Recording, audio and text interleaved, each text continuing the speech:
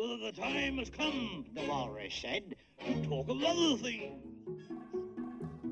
This is a podcast not about shoes and ships and sealing wax, but about the who, what, where, why, and how of shellfish aquaculture, including the many different legal challenges that can arise.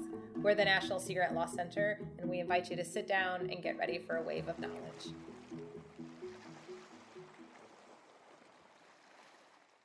Hi, I'm Stephanie. I'm the director of the National Sea Grant Law Center. Hi, I'm Kathy. I'm a senior research counsel at the National Sea Grant Law Center. And I'm Amanda. I'm the Ocean and Coastal Law Fellow at the National Sea Grant Law Center. You're listening to Law on the Half Shell.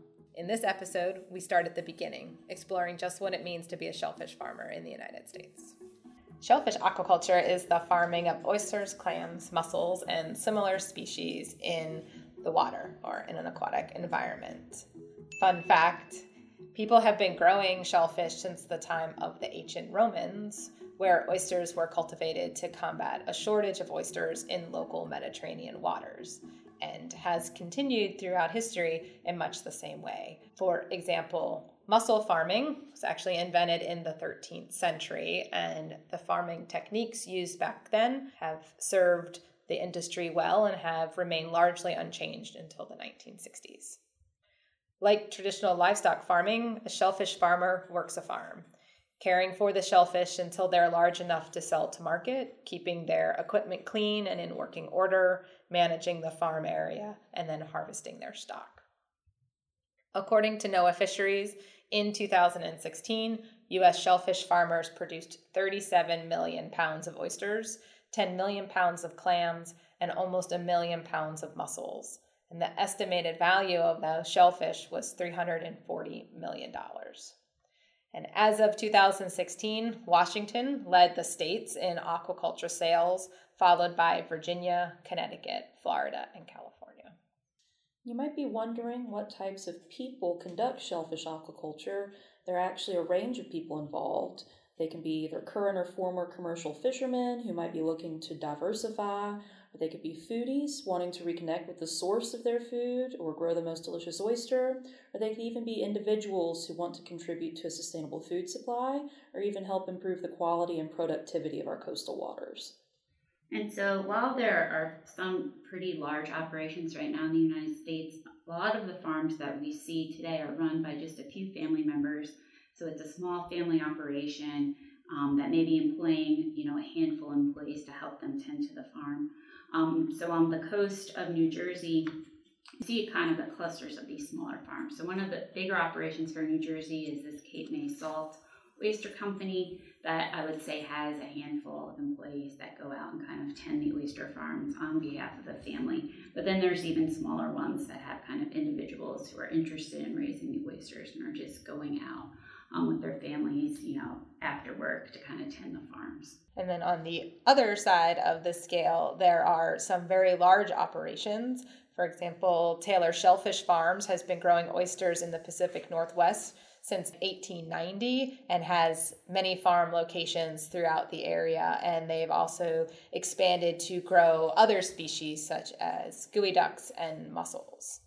But then there are also researchers that may operate farms to experiment with gear, learn about the impacts of environmental conditions on both the shellfish that are being grown and the surrounding water. So it's a variety of people that you might find working on a shellfish farm. But the question now is, how is it conducted? So there are a variety of shellfish farming techniques, and they each differ slightly depending on what type of shellfish that you're culturing.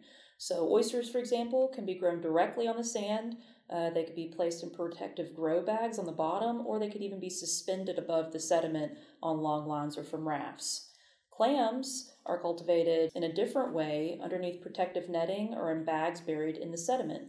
And then mussels, again, are also different. They're almost exclusively grown on lines that are suspended from rafts or other floating materials. So when you're thinking of a shellfish farm, it can be helpful to kind of think about growing an animal like a cow, pig, or chicken on land that need to be fed. But with shellfish, because it's grown in this aquatic environment, they're actually taking their nutrients and food directly from the water. And so the farmer of the shellfish doesn't have to purchase any food, which is a big economic benefit to them. And also like a traditional farm, if you kind of compare it to, say, like a chicken being hatched by an egg, the shellfish start off as tiny larvae collected from the wild or most commonly grown in a hatchery. After a couple weeks, the larvae will transform into tiny juvenile clams, oysters, or mussels, known as seed. Farmers purchase seed oysters from hatcheries and move them to their farms where they stay until they reach market size. And the farmer, once they purchase that shellfish seed, has a variety of options available to them for how they want to then grow the shellfish to adult size.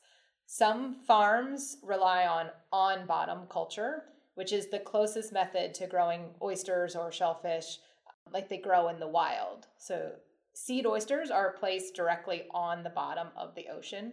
As the young oysters grow, they are worked by the farmer with harvest gear to break them apart to create oysters with better shape and size. They left them alone on the bottom throughout their growing cycle. They would grow kind of together in clumps, and those oysters have less marketability due to the fact that they're all grown together. They might go for canning purposes, but not for a half shell market where you want nice, pretty shells. So just like you can grow them right on the bottom of the water, shellfish can also be grown in what's called off-bottom culture, and you can do that in a kind of many different ways based on what the grower is really deciding to use based on their area. So the shellfish can be in racks, cages, trays, or even grown on ropes.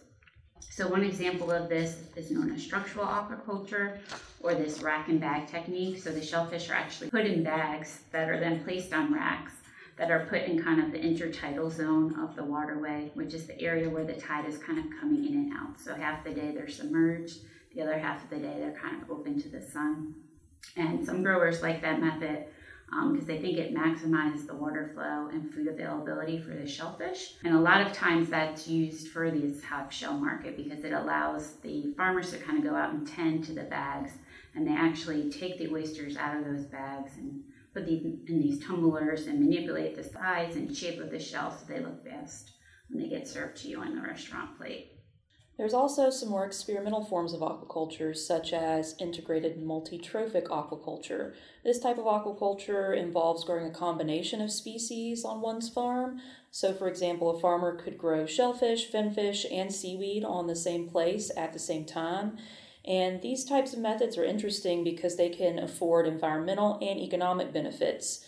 So they would utilize the byproducts, including the waste from one aquatic species, to help feed or fertilize another. So, for example, shellfish could filter water from byproducts that come from finfish, which in turn would consume marine plants that are grown in the same area and get their energy from that. Farmers would then be able to harvest and sell all three. And this is currently being encouraged in the Northeast in order to allow farmers to get more economic benefit out of their farms. So, for example, there's a company called Greenwave in Connecticut, which has been encouraging shellfish farmers in the state to grow seaweed in their farms along with the shellfish that they've been currently growing. And there's two reasons for this. One, it is that seaweed can help kind of recycle the waste from the shellfish operation, clean up the water. But it also gives that farmer another commodity that they can grow, especially if the shellfish isn't ready for harvest. In that point in time, they can harvest the seaweed and still have income coming from the farm. So we might be wondering now, where does this type of aquaculture happen? So typically shellfish aquaculture in all its forms takes place in sheltered estuaries and bays or close to the shore. But recently, innovations in gear and techniques are enabling farmers to move farther from shore into the open ocean. So Catalina Sea Ranch, a company in California, is growing mussels on ropes suspended underwater in approximately 150 feet deep ocean waters at its 100-acre ranch located 6 miles offshore California. And to picture this farm, imagine a series of clotheslines strung underwater with dozens of socks hanging from the line. Except the socks are mesh bags containing mussel seeds that will grow into adult mussels. So they have their ranch covering 100 acres with these lines with ropes growing dozens and dozens of mussels far from shore. Shellfish aquaculture mostly takes place on public land. So again, if you're thinking about that traditional on-land farming where a farmer owns his property and his cows are on his pasture, that's not the case that we have with shellfish farming. Because dating back to even Roman times, in which was adopted by the United States when it became a country. In most states, the land below the high water mark along the coast is held by the state in trust for the general public for certain uses, traditionally fishing, navigation, and commerce. So shellfish farmers often need to actually lease that land beneath the water and able to use it for their farm. And so generally in the United States, states have the authority over coastal waters all the way out to 3 nautical miles from shore. A couple of states are a little bit different based on that, based on how they came into the Union, and those are Texas and Florida. For the most part, if you're within that 3 nautical miles from shore, you're dealing with the state government and getting your lease. And then as we're seeing farms move further out in water, we're talking about the federal government, and that's creating kind of unique kind of issues for the farmers. So while the farmer has to get a lease, they actually have to also deal with the public kind of using that land. So if you're thinking about a farmer being off the shore in a day or something, they may be having to allow boaters to come in to travel through the farm. And they can't keep people out of that waterway. They can keep them from taking, say, their oysters, but not keep people completely out of the water. And then less common in the United States, submerged lands could actually be in private ownership, and this is rare. But if that happens and the farmer wants to farm in that area that is under private ownership, they have to go to that private property owner and kind of ask them for permission to get out into the water. Then depending on the geographic location of where the shellfish farming is taking place, there may also be tribal or Native American interests to consider. For example, the rights of tribes in the Pacific Northwest to harvest shellfish is recognized in a series of treaties signed in the 19th century, termed the Stevens Treaties. The Treaty of Point No Point, signed in January of 1855, recognizes the tribe's right of taking fish at all usual and accustomed grounds. In 1994, a federal district court affirmed the Puget Sound Treaty Indian Tribe's rights and ruled that the tribe has a right to 50% of the harvestable surplus of geoducks within their usual accustomed grounds and stations, even when those grounds are on private lands. So even in situations where shellfish farmers are conducting shellfish farming on private land, the treaties and courts have recognized that Indian tribes have a right to harvest a certain amount of the wild shellfish that are occurring on those properties. And so individuals wishing to cultivate shellfish in Washington state on private land are required to notify any affected Indian tribes in advance.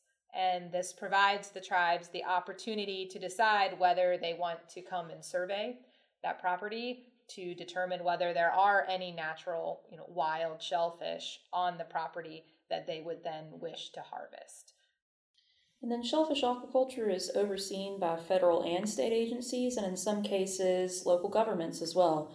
At the federal level, permits have to be obtained from the U.S. Army Corps of Engineers under the Rivers and Harbors Act in order to minimize navigational conflicts, and they also have to be obtained from the U.S. EPA under the Clean Water Act to address water quality issues. Leases are needed from state agencies in order to use public lands for aquaculture, and state environmental permits may be needed as well. And then in some states, like Massachusetts, states have delegated authority for aquaculture leasing to local governments, meaning that aquaculturists would have to interact with those local authorities as well. And then oysters can either be sold whole, so on the half shell, or shucked, such as canned. Furthermore, they can be sold live, frozen, or preserved in some other way. And traditionally, oyster aquaculture has skewed towards shucked products in the United States, but recent years have seen trends tip towards growing for the premium half-shell market. Other species, like mussels, can be marketed in much the same way as oysters, so live, frozen, or preserved.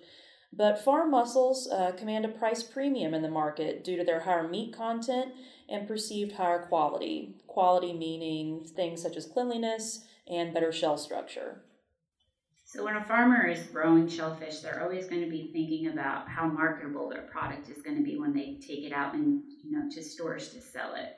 And how marketable a piece of shellfish is depends on a lot of different things. So when you think about aesthetic impact, what's the shape of the oyster shell? Is it nice and pretty so you want to see it on the half shell in your restaurant plate, or is it kind of in a clump? And so that's, obviously the one that's nice and pretty is going to get more money at market. The grade of the product and then the salinity can also affect it. So a lot of times if you go to order oysters off a menu, it'll say where it's from, and then they'll say next to typically a salty, briny, tasty oyster. They'll give kind of these descriptive words to kind of explain how that piece of shellfish is going to taste. And then growers can also use a lot of other taxes, such as, unique naming strategies to kind of entice buyers. So sometimes they try to create these cool names that may make you kind of want to purchase that type of shellfish, much like any kind of marketer would do of any other kind of product out there in the stores. Yeah, and there, some of you may have been to restaurants where you can kind of order a flight of oysters or a variety of oysters from a lot of different places, because there are those that, argue that the oysters from the Chesapeake Bay taste much different than oysters from the Gulf of Mexico. Mussels grown in the Pacific Northwest likely taste different from mussels grown elsewhere. Some oysters are named after their harvest areas, such as Goose Point or Thatch Island. Others may be designed to play off some unique history in the area or catch people's attention. For instance, consider Murder Point oysters, the oysters worth killing for. Murder Point Oysters is located in Alabama. Murder Point used to be called Myrtle Point until one man stabbed another over an oyster lease in 1929, and it was renamed Murder Point. So if you're lucky enough as a shellfish farmer to be in an area with a super cool history, then maybe you can get a cool name to help brand your oyster.